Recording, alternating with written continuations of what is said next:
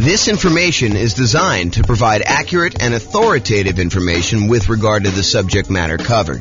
It is offered with the understanding that the presenters are not engaged in rendering legal, accounting, or other professional services. If legal advice or other expert advice is required, the services of a competent professional should be sought.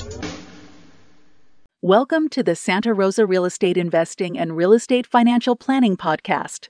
Learn all about investing in real estate in Santa Rosa, California, with a combination of real estate financial planning and modeling with numbers specific to Santa Rosa, plus syndicated, more generalized recordings of live and pre-recorded real estate investing classes, not all of them specific to Santa Rosa. Be sure to stay tuned after the podcast for a message from our sponsors. Well, good morning and welcome, everyone. This is your host, James Orr, with another really cool class today. Today's going to be a continuation of our series on how to improve cash flow. And today we're going to focus in on how to improve cash flow on properties that you already own. So this is the section of the kind of like infographic that we have where we talk about all the different things you could do on properties that you already own. So this is the infographic I was talking about. So I've broken it down by stages, how to improve rental property cash flow or cash now. And we've broken it down by stages. The first stage is when you're searching for properties. And we've covered that in a previous class. We're not going to cover that today. The next stage is when you're financing the rental property. And we've already covered that in a previous class. And that's the largest section of options that you have for improving the number of ways to kind of increase cash flow. The second largest is actually today. But financing is the largest group of that. And we covered that in a previous class, so I'm not doing that. We've also covered how to improve property cash flow when you're thinking about which real estate investing strategy you're going to use, whether you're going to do lease options or house hack or things like that. Get roommates, change the term of your strategy or whatever you're doing there. So those are all the strategy ones. The improving the property itself is a class we have that's separate than this. Then we've done the one on how to market a property. We covered that previously. That was the last version of this kind of series that we did, is all the different things you could do while marketing your property for rent.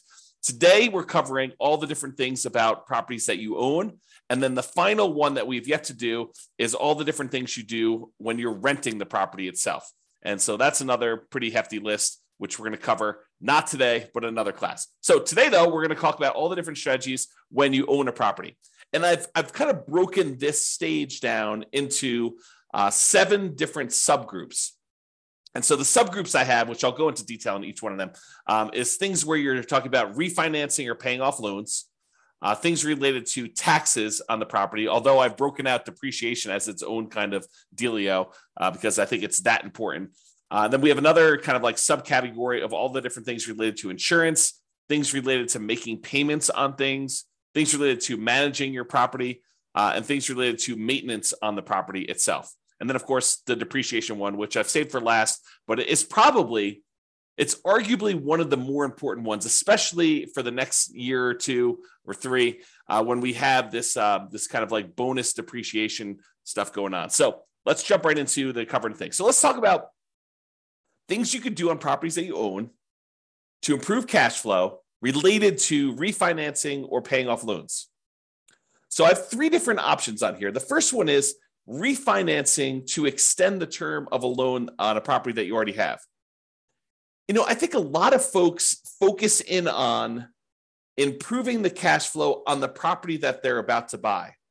But sometimes it's about optimizing the properties you already own before you go buy the current property, because sometimes you kind of paint yourself into a corner where you can't do certain things after you buy the next property. So, for example, from time to time, and I think that's going on right now, you are limited in the number of cash out refinances or even rate and term refinances, if I'm not mistaken, on properties that you own, if you own a certain number of properties already. So if you already own, let's say as an example, 10 properties, it might be really hard for you to do a cash out refinance on one of your other properties. You almost need to pay off a property first, get down below the threshold that the lender requires, which I think is 10, but go check with your lender to find out what the current rule is. And then you'll be able to do your cash out refinance. So you may want to apply these changes before you go acquire another property, which may or may not move you over the new limit or whatever the current limit is. And honestly, these limits can change. So you may think, hey, look, I'm good until I get to whatever it is, 6, because I'm doing these specific types of loans. And then once I get to 7, then I'll need to worry about that. But while you're in the process of doing this, the rules change on you. And now you have to be concerned when you get to 4. So realize you need to start thinking about this and planning for it in advance. So one of the things you could do in order to kind of improve cash flow, not just on the property you're buying, but your overall rental property cash flow picture, a more holistic view of everything, not just the one property that you're buying, because improving cash flow on your whole portfolio does help you overall, even if you're just optimizing for each one individually. Sometimes it makes sense to look back at stuff you've already done and improve on that before you move forward. Okay, so let's say you have a property and you've owned it for a while, you paid down on the property and the property value has gone up considerably. And you owe a lot less on the property now than you did when you first got the loan. So the payment was much higher because you used to have a higher mortgage balance, you used to have a higher amount that you were borrowing. And so the payment was based on that higher amount over a 30-year period. Now, 15 years into the loan, the amount you owe is much, much less, such that if you go and you just do a rate and term refinance, or extend the term of the loan is another way of saying that. You're not actually going to pull any cash out. You're just saying, look, I owe $100,000 on this $400,000 property. When I initially got the loan, it was $200,000 on a $250,000 property, but now I only owe $100,000. Now I want to go to the lender and say, look, I want to take this $100,000 that I owe, and I want to extend it out to 30 years now, where I only have 15 years left to pay it off, as an example. Now I want to say, let's extend it out to 30 years, which would reduce the amount of your monthly payment considerably, which could improve your cash flow. And that could be the difference between you being financially independent or not. If you think about that, right? If you go and you just do your rate and term refi, it could get you an extra, I don't know, $300 or $400 or $500 a month. If you do this on multiple properties, maybe $1,000, $2,000, $3,000 a month, and that could push you over the edge of being financially independent. So you really want to think about this and how you can optimize it. So you could refi in order to extend the term. You paid down a loan, you only have 12 years left on it, 11 years left on it, 5 years left on it, 22 years left on it. But now you want to go and extend it back out to 30 years, or maybe even longer if you can get access to a longer loan, which I think will be hard for you as a real estate investor, but maybe it's out there at some point in the future. Just think about it. But you go ahead and extend this loan to go ahead and reduce your payment. So is my loan old enough where I would be able to refinance to extend the term? And in the future, sometime, if you're buying properties in a high interest rate environment and now interest rates are lower, you might also be able to get a better interest rate.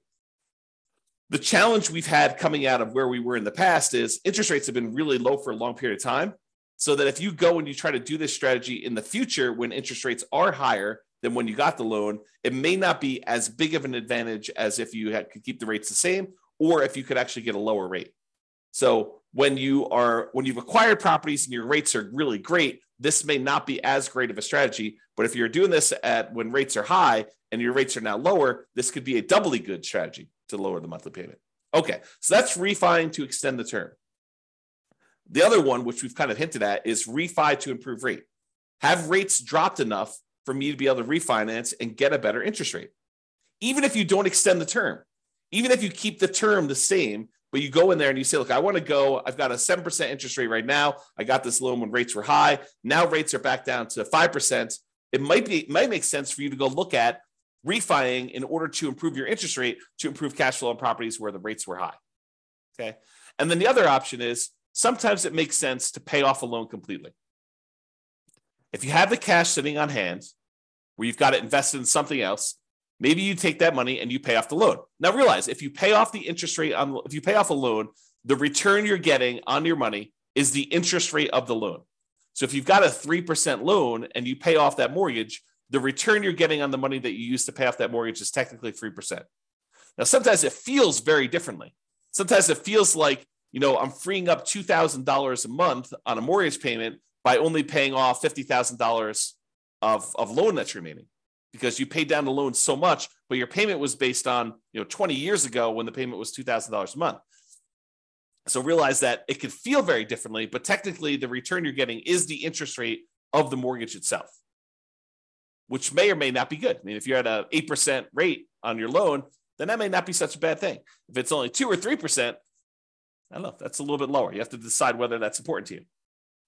And for those of you that are thinking, hey, I don't have all this extra cash laying around. Well, some people, their strategy is to acquire more properties than they need, sell off some of the properties in order to pay off the other ones. So you may acquire, 1 or 2 properties a year for the next 10 years.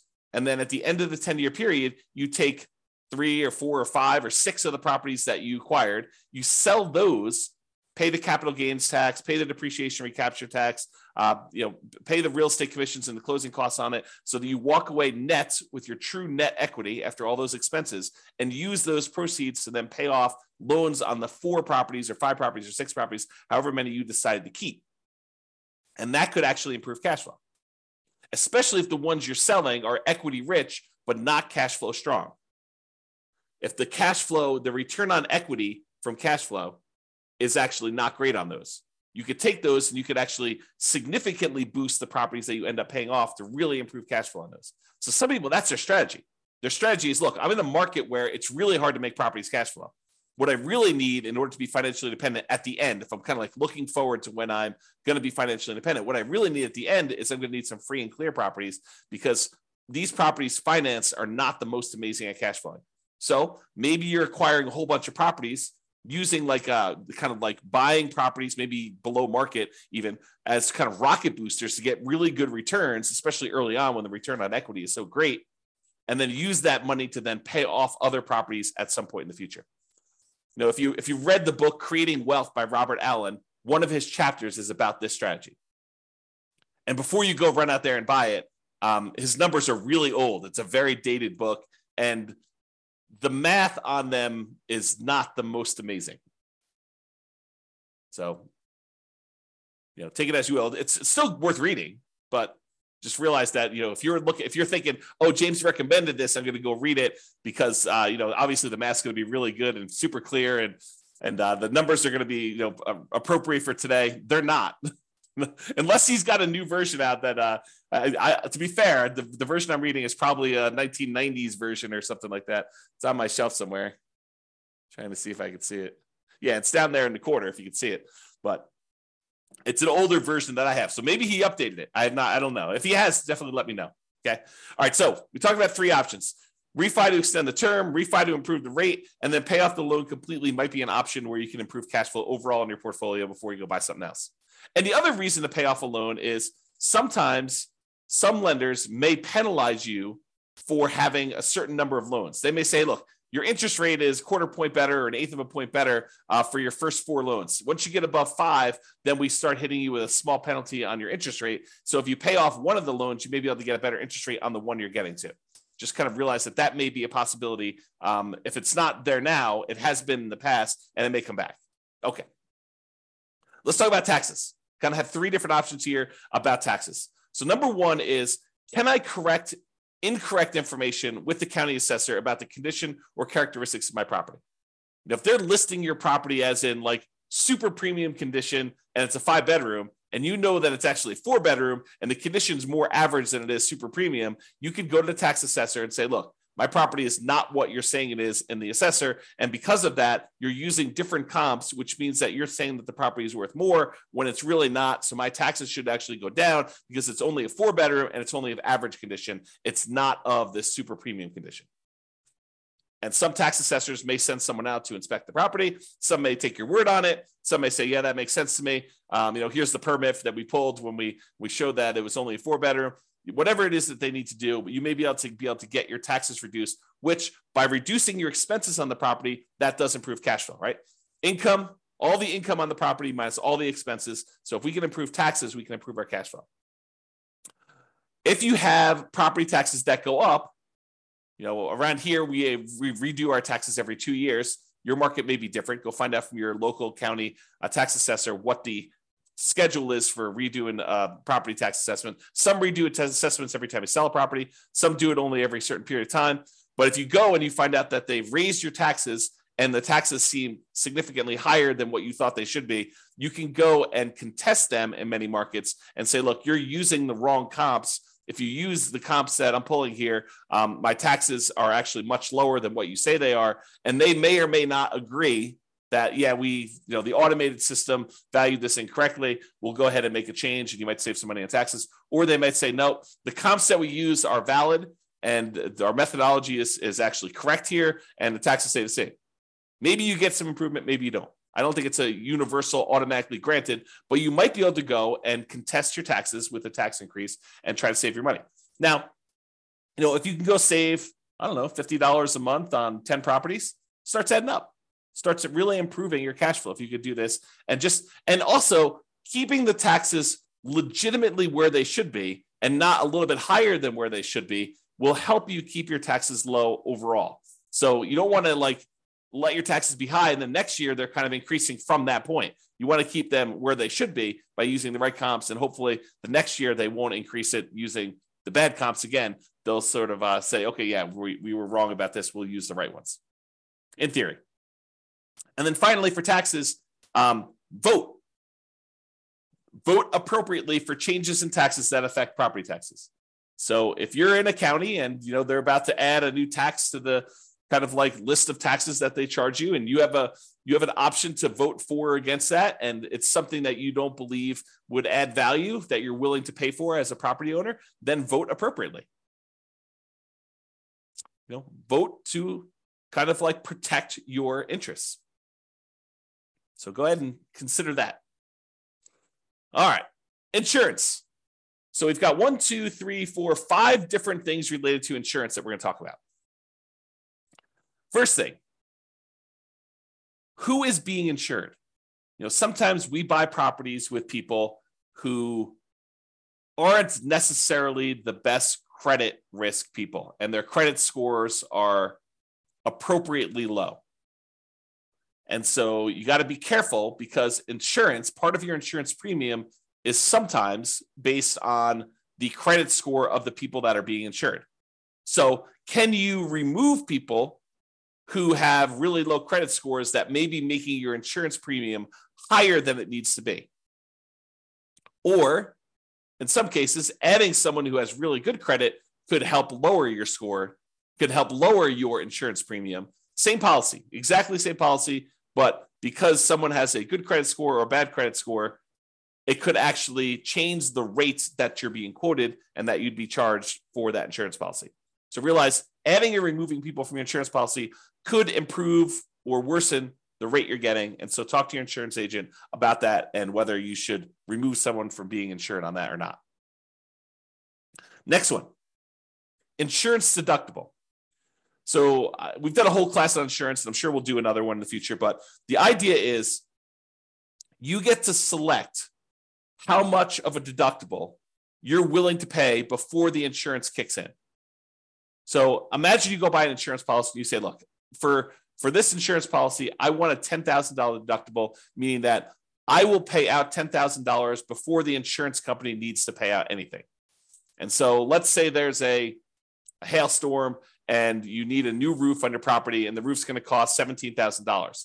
The insurance company, instead of writing you a check for $17,000 when you have this hailstorm and you have this new roof that needs replaced, they might write you a check for $7,000 because you have a $10,000 deductible and you're responsible for that first $10,000, and then they cover the rest after that.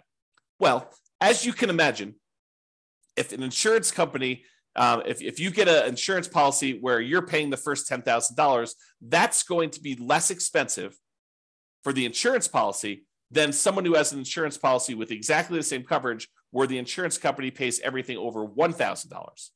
So if they needed a new $17,000 roof, they'd be paying out $16,000 versus $7,000. So you could go in there and you could take on some of this risk yourself by having a higher deductible. Basically, anything under a $10,000 claim, you are basically saying you're going to cover that because the insurance company knows you're not going to make a claim if they're going to have to pay out nothing. You shouldn't make a claim if they're not going to pay out nothing, right? So realize you could adjust the deductible in order to change your insurance premium. Now realize this is putting you at a possible risk, and you need to weigh that risk and say, am I willing to take on that level of risk? And I think for me, it changes property to property. Like there are certain properties I have where I have much lower deductibles, and there are certain properties I have where I have much higher deductibles. Okay, but you have to decide what level of risk you're willing to take on yourself. Can I raise my property insurance deductible, take on more of the property insurance risk personally, and have a lower monthly payment for insurance, knowing that if something were to happen, I'm actually going to have a pretty significant hit to my cash flow because I'm going to need to pay out that premium upfront, right? You may be trading an improved cash flow now instead of having this risky, I need to pay $10,000, which is a lot of $100 a month in order to get caught up to the $10,000, kind of like deductible that you need to pay in. So you need to weigh those yourself. And you can find out the quotes for them. You could say to the insurance agent, I'd like to get quotes for me having a $5,000 deductible or a $10,000 deductible or a 1% deductible. They use the property value as a percentage. You can kind of get different quotes and find out what the policy is and see which one makes sense for you and what you're opening yourself up to as far as risk there. Okay. Next thing, shop insurance rates. Would it occur to you that sometimes an insurance company will price themselves very aggressively, very low, in order to acquire some business at one point in time, and then years later, they decide they want to move away from that particular type of business? And one of the ways that they signal that to the population is they start raising their rates to discourage people from using them. Is that possible that insurance company could do that? So if you've had an insurance policy over time, even though you priced that out and it was super competitive 5 years ago, now 5 years later, the insurance rates may have gone up considerably such that it may not be competitive anymore. Or other people may be much more competitive. They're wanting the business where this other company is sort of just humming along saying, now we've established ourselves, we've got a big enough group of clients, we don't need to be pricing ourselves very aggressively anymore. So we're just going to have what normal rates are, but there may be one or two or three other companies that are very aggressively trying to acquire business. And for the same exact coverage, the rates could be cheaper for one company to another. Also, the quality of the company, their service, their kind of like reasonableness in claims, their speed to pay, their kind of like denial of claims versus the acceptance of claims ratio, like all of these things can come into play where you may be getting a cheaper rate, but they may deny you if you really have legitimate claims, and then you got to go fight with them, versus another company, they may actually have a higher rate, but they're willing to, kind of like honor your claims without fighting with you as much. Just realize that there are differences that you might be paying for that may be hard to see. Even with the exact same coverage, it may be hard for you to see kind of those different things. So shop around, compare insurance rates to make sure that your insurance premiums are competitive. And it is important to make sure that you're getting apples to apples comparisons. You don't want to get, say, hey, what's the insurance policy on this property that I'm getting? Here's the address. And you go quote it that way, and three different insurance companies give you quotes, and they're all over the place. One of them's really high, one of them's really low, one of them's right in the middle. They could be giving you quotes on very different coverage. One could cover a lot of things. One could cover the bare minimum of things. One could cover you up to certain limits that are much higher. One could cover you to certain limits which are much lower. One could have carve-outs or exclusions. So you got to really read these carefully, and it's very hard to compare. At least that's what I found when I used to do this. My wife does it now, so I don't do it anymore. Okay. All right, so insurance coverage. Can I evaluate the exact property insurance coverages to make sure you have an appropriate level of coverage? So by going in and reviewing your actual policy and saying, do I really need this amount of coverage? Or do I really wanted to have this particular coverage on this particular property. How come I don't have it? Maybe I should get a quote and increase my insurance voluntarily because it makes sense for you to have that coverage. So evaluating what property insurance coverages you have and make sure that it's an appropriate level for you. Now, what does that appropriate level means? It's really up to you to decide how much of the insurance risk you want to take on yourself versus how much you want the insurance company to have. And then finally, insurance, but a totally different type of insurance. Before, we've been talking about property insurance, the landlord policy, mostly on properties that you own. Although if you're living in the property, it's owner-occupant policy, and then you want to tell them that you have roommates so you can make sure you get the right coverage there. But we've been talking about property owner coverage, property and casualty type of insurance. Now we're going to switch everything and talk about private mortgage insurance. Still insurance, but this is insurance that you buy when you put less than 20% down to protect the lender in case you default. And some of these private mortgage insurances, not FHA. FHA lasts forever unless you've got, there are some exceptions when FHA does not last forever. So you should probably still check with your lender. But most FHA policies are not going to have PMI that goes away. PMI lasts for the lifetime of the loan. But a lot of other insurance, a lot of other loans, conventional financing specifically, they will allow you to get rid of PMI once your loan to value drops below either 80% or 78%, depending on who you talk to and which lender you're talking about. So if you get below 80% loan to value, a lot of times you can call up the lender and say, I'd like to request that my private mortgage insurance be dropped because you have 20% of equity at this point, 20% cushion of equity to protect you. Sometimes they'll make you pay for an appraisal. Sometimes they'll do a kind of like desktop market analysis to see if they believe that's true. Sometimes they might ask for a broker's opinion of price. But they will oftentimes check to make sure that's true, unless they're using the original loan value, the original property value when you purchased it, and you paid down the loan now below 20% equity, 80% loan to value. Then a lot of times they will automatically just exclude it from there without having to do an appraisal. But if you had a $250 a month PMI payment, which I don't think is out of the ordinary, especially for nomads, and now you can have that removed, that will boost cash flow by $250 a month, which can be significant. You do that on 3 or 4 properties over, kind of a 5 or 10 year period. I don't know, that could be pretty significant improvement to cash flow. All right, let's talk about making payments.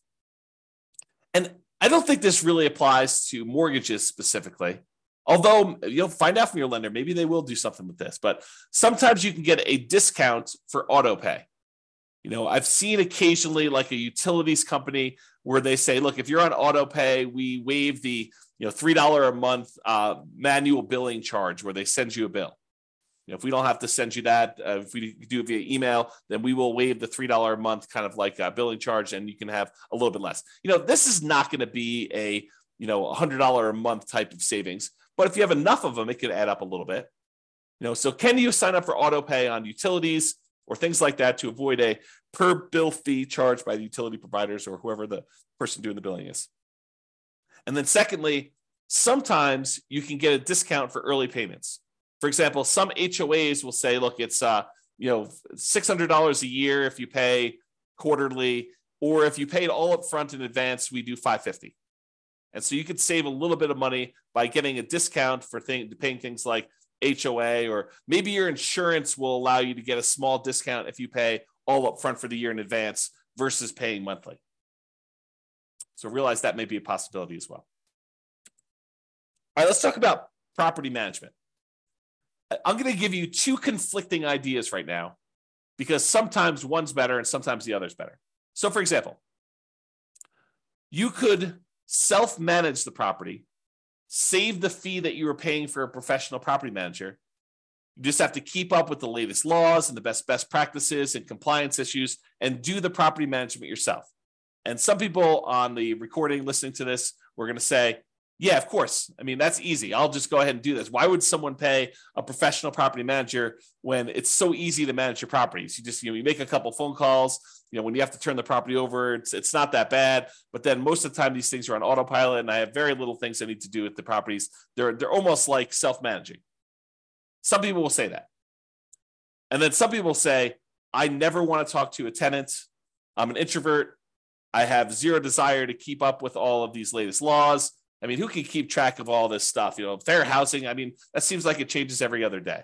And, what are the best practices for managing my property? Starting, 15 days ahead of time, wait for the property to be vacant before I market it, starting 60 days ahead of time, what should I be doing for this? And, how do you keep up with all the changes for the leasing laws? And, how do you do all this stuff? And, can I commingle funds? And do I need to have a separate trust account and all that other stuff? I'm just going to go hire a professional property manager. They'll do it. I'm going to find a person who's really, really good, and they'll be able to go and do that. And I'm too embarrassed to go ahead and raise rents every year. A professional property manager will be able to do that for me. And so overall, I think the property management fee is going to be covered by the fact that they're probably going to increase rents when I wouldn't otherwise do it. And I think both of those are probably valid arguments. There's people that are like self-manage, Why pay a property manager for something that's so easy to do that I could do it myself and I will be able to improve my cash flow by doing self-management? And other people are like, I'm going to have a tenant in there and I'm not going to raise rents over a decade or 15 years. And so I'm going to be way below market rent. It's better for me to pay a property manager who's going to keep up with the latest rents, make sure I stay out of trouble, kind of buffer me from having some, kind of law and compliance risk of making a mistake with fair housing, or, I'm doing something wrong, or I'm commingling funds, or I don't have a trust account, or all these other things that I could make sound very, very complicated. But the people that are managing it themselves, they're like, yeah, it's a non-issue. So you have to decide which one of these makes sense to you. And I think that both of them could be right for different people. If you're wondering what I do, for many, many years, I self-managed. For many years, I self-managed with the help of a property manager. So I had a property manager doing some things. And then I've completely switched over now where I don't manage any of my properties myself. It's all professionally property managed. So that's what James does, in case you're wondering. Speaking of property managers, you do need to manage the manager. That's another tip on here. So can I review my property management statements carefully for mistakes? Property managers are human. They make mistakes. Sometimes a lot, depending on who it is and their policies and kind of like their team and who's doing stuff and how much turnover they have and a whole bunch of other factors that go into that. But sometimes property managers make a lot of mistakes. And so you sometimes need to stay on top of them. Well, you always need to stay on top of your property manager, but sometimes you need to do it more so than others. And that could actually save you. I mean, if you have a wrong bill and they accidentally charge you $1,000 for something that you didn't need to pay, or it was really a $4,000 bill instead of a $5,000 bill, and you don't catch that, that's almost $100 a month. That's pretty significant for cash flow. So take that into account. And then related to that, insist on best practices. Can I insist that my property manager utilize the best practices? Marketing early, way before the property is vacant. Raising rents with each lease renewal. Not just saying, hey, we got $2,000 a month last time, we'll get $2,000 a month this time. Making sure that they do rent comps and push the price if they're starting early. Can you insist that they have the best practices? Now, as a practical thing, you could try to do this, but as a practical thing, if they're managing 1,000 units and you've got one rental and you want them to change their policy and do something different just for you, do you think that that's likely? I will tell you from experience, it probably isn't likely unless it's something that is very reasonable and very easy to do. But if you expect them to change their internal policies to do something very different for you than everyone else, even though that may be the best practice, good luck with that. Now, change that up. You've got a property manager who has 300 properties under management, and you have 50 of them. You have 50 doors. Do you think you have some pull, some sway in getting something changed in their internal policies? I think you do. Okay, so take that into account. All right, let's talk about maintenance on properties. In general, I think it's better to maintain properties, keep them up to date, keep your tenants happy, reduce turnover. A properly maintained property should overall reduce turnover, and turnover can be very expensive. So maintaining your property, can maintain it to minimize the time between tenants. Another reason to maintain your property is then you have less to do when the property turns. If you know that you're keeping up on all the little maintenance requests that you get from tenants, which are legit, then when the property needs to turn over, you don't need to do all those things anyway. They're already done. They're already maintained. Okay. So can you maintain property to minimize vacancy, to improve cash flow overall? And then sometimes we're talking about quality materials. Sometimes it makes sense to use a slightly more expensive material that will last much longer than using a kind of like temporary lower quality fix to save a couple dollars up front. For example, in some units, it may make sense for you to do luxury vinyl tile or luxury vinyl plank, spend a little bit more money up front than to pay for low grade carpet that you know you're going to need to replace much more frequently than the LVT, LVP. Which, if you look at it over a long period of time, it looks like you took a hit to your cash flow. But if you figure out this lasts twice as long, but it only costs 20% more, then you should have reduced your overall expenses on cash flow over a longer period of time, not just in that first year when you took the hit on a little bit more expensive. Okay? All right. This is the last one. And this is really important because these could be big dollars. Depreciation. Depreciation is the tax benefits you get from the IRS for owning rental property. The basic idea is this, and this is all layman stuff. So don't go into your IRS audit and say, James explained it like this. So, they're like, who's James? who's this guy anyway? You need to go talk to your tax professional and get like the legit thing, or go look up the tax guide and actually read it yourself. But this is my layman's version of what this is. When you go buy a rental property, the government says, look, this property is going to depreciate in value over time. The usefulness of the building itself is going to fade over time, such that over 27 and a half years for residential properties, it's going to go from whatever it's worth when you buy it down to zero. Not the value of the land. The land is excluded. The land does not depreciate in value, but the functionality of like the things on the property itself, the siding, the carpet, the kitchen sink, it wears out over time. And so we call that depreciation. And the government allows you, the IRS allows you to actually depreciate that, to get a tax advantage of having this thing go to zero. So how it works is this. You buy a property, and let's say it's a $400,000 property. And let's say the land is worth $100,000.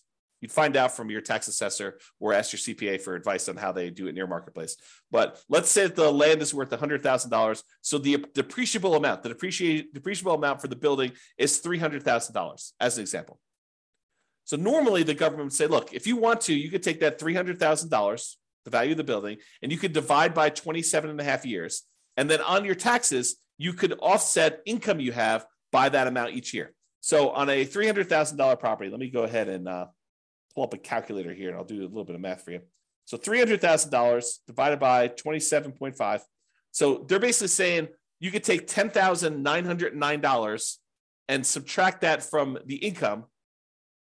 I'll say eligible income in order to not pay taxes on that amount. So to use really basic layman's terms, which isn't exactly correct, but it's good enough for me to explain it to you. If you made $100,000 a year, you could take this $10,909. Let's just call it $11,000. We're going to round up. So this $11,000 in depreciation, and you could remove that from the income that you made so that you're paying taxes only on the amount that's less. So if you made $100,000 minus $11,000, you're now paying taxes on $89,000 instead of taxes on $100,000. So because you were able to deduct that depreciation from your income. Now, what that means is this $11,000 in depreciation that you got, if you multiply that by your tax rate, whatever your highest tax rate is, because it's really on the highest, although if you use effective tax rate as an estimate, it'll kind of make it a little bit more conservative because your effective tax rate is a little bit lower. So if your effective tax rate, let's say, is 25%, that means about $2,500 per year is how much you didn't have to pay in on taxes, which if you squint really hard is like $200 a month. So you got almost like $200 a month in saved taxes, which looks like cash flow to you. Because you could go to your job and you could say, look, adjust my exemptions, adjust the kind of like exemptions you're taking out of my paycheck so that you're lowering the taxes that are taken out of your monthly paycheck so that you get a little bit more on your job paycheck, because at the end of the year, you're going to get this depreciation and you're not going to have to pay that amount in money.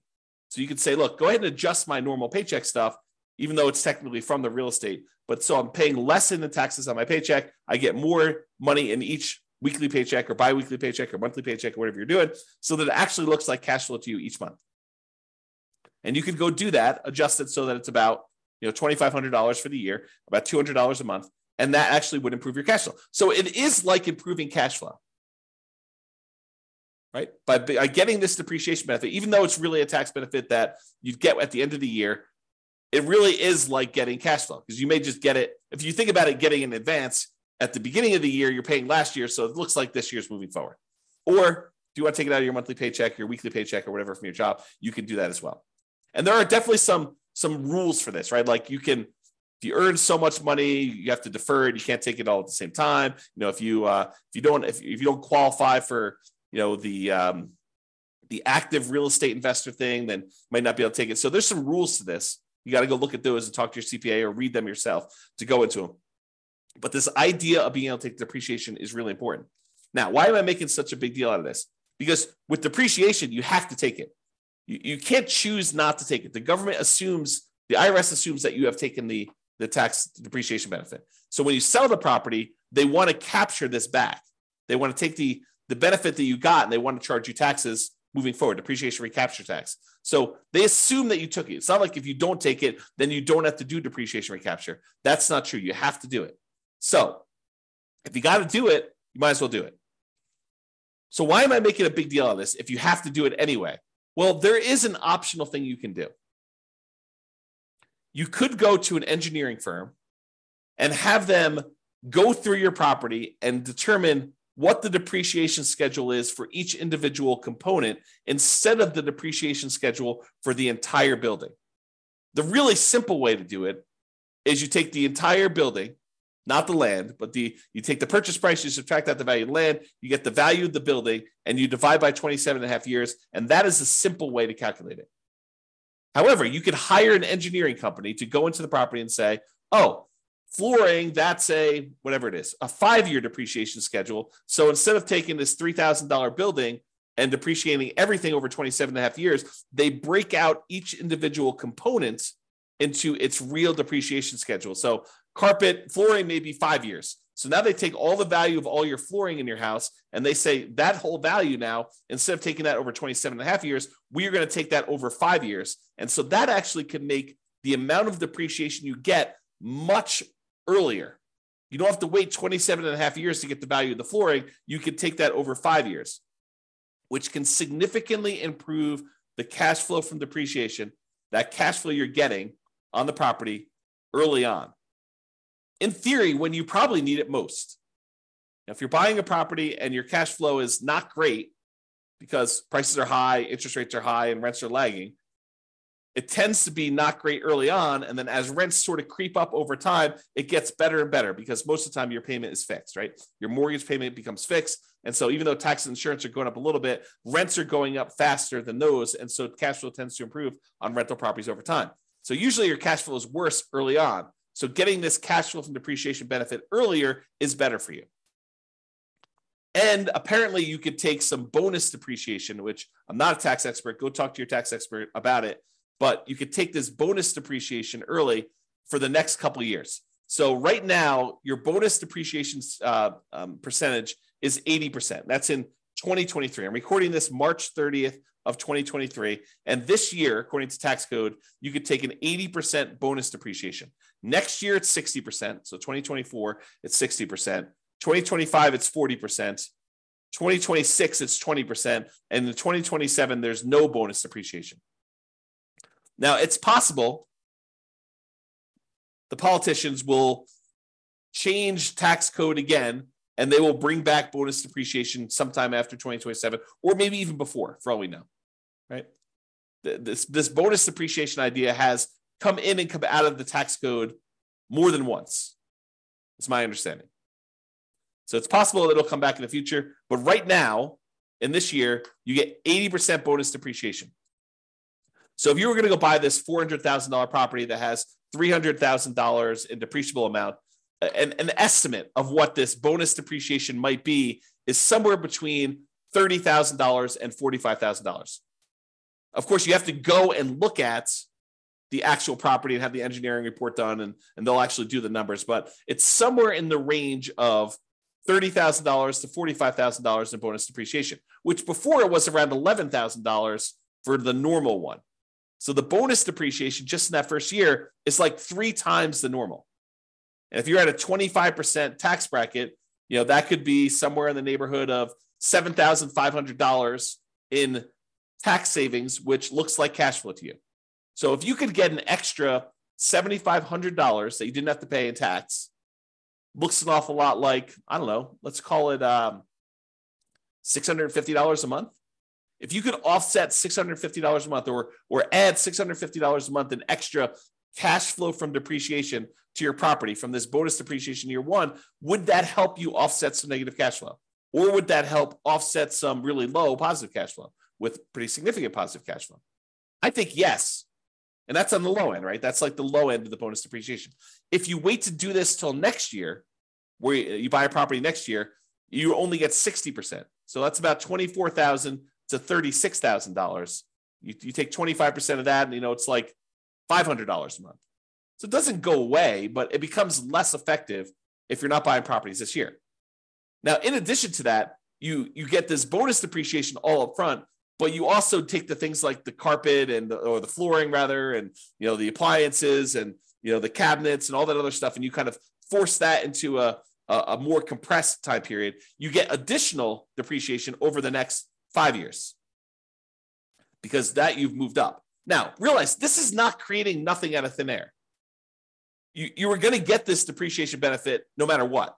What we've decided to do with this bonus depreciation and kind of like doing the components or the segmenting of different things into different time periods is you've moved the whole depreciation stuff up. You've time warped and moved the depreciation you were getting from being over 27 and a half years to now a lot of it gets focused in the first year and a little bit more gets focused in the years 1 through 5. But then the amount you get years 6 through 27 and a half is lower. So you're not generating anything magical. This is not like, poof, we've generated something that's out of thin air. We've just taken some of it and we've moved it all forward when in theory, you probably need it more with negative cash flow on properties. And again, this is not something that you get for free. When you sell the property, they have depreciation recapture. Now, let's just very briefly talk about this depreciation recapture so that you don't get scared by it. Depreciation recapture is they're going to take the amount of depreciation you took on the property and they're going to multiply it by a tax rate. The max is 25% from what I understand, but the amount is really the amount of your tax rate. So if you're being taxed at less than 25%, they'll use that number. If you're being taxed at more than 25%, they will tax you at 25%. Now, you can delay or defer paying those depreciation recapture taxes, move them onto the next property that you're buying by doing a 1031 exchange. So you pay about $1,000. It could be a little bit more, it could be a little less, but you pay about $1,000 and you defer having to pay this depreciation recapture tax and any capital gains tax on the property that you're selling, and you move it down the line. And additionally, if you own this property long enough and you eventually die while owning the property, it gets passed on to your heirs, and the amount that you have for depreciation, it goes away and it gets stepped up. You have stepped up basis. Okay. So realize that this is not like a real issue. If you have the depreciation recapture, when you go to sell a property, you just pay the tax as part of your proceeds and you'd move on. It's not a big deal. And you got the benefit early on. It's almost like, I don't want to say this, but it's almost like a loan from the government where they're giving you money now only to say you're going to have to pay this later by owning this rental property. Okay.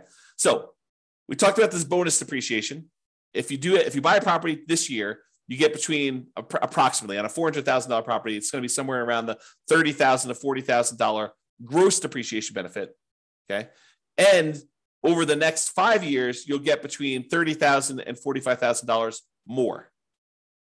So you have to divide that number by 5, and then you have to multiply by your tax rate to get an estimate. So if you take like the total amount you're getting like in year one, you might be getting somewhere around $36,000 to somewhere around $54,000 in that first year. If you multiply that by your 25% tax rate, just to give you an idea of like what we're talking about, on the low end, it's probably around $9,000. On the high end, it's probably around $13,700. So somewhere around $800 to $1,000, maybe a little bit more per month in extra cash flow. Is that significant? Yes, very significant.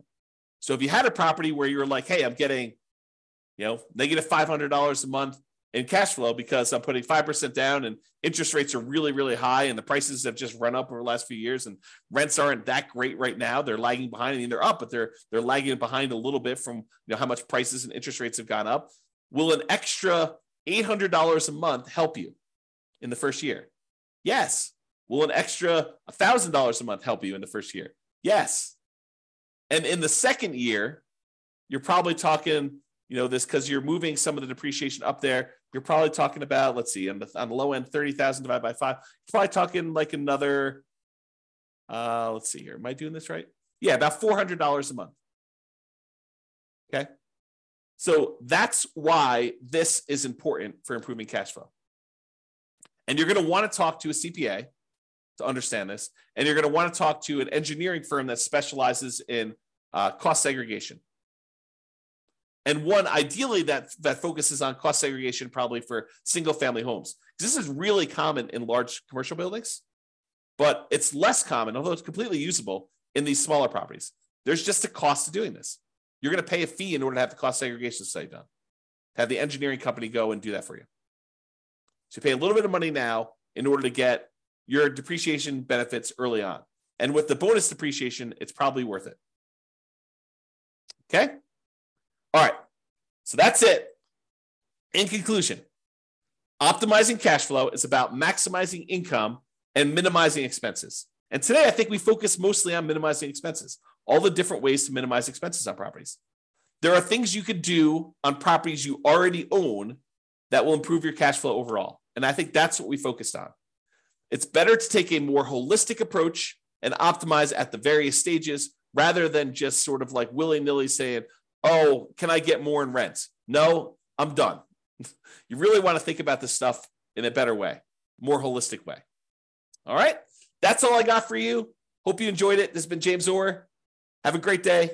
Bye-bye for now. With home prices up, mortgage interest rates up, and rents up, but not quite enough to counteract the higher prices and interest rates. Cash flow on rental properties in Santa Rosa is harder than ever. Book a call with the Real Estate Financial Planner to apply our proprietary 88 strategies to improve cash flow on your rentals. See the show notes for a link to schedule your call and improve your cash flow today.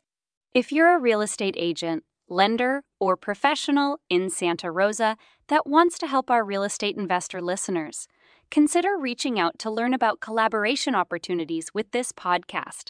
We'd love to add more value to our listeners by having you assist our investors buy, sell, and finance their real estate investments. See the show notes to schedule a call to discuss collaboration opportunities.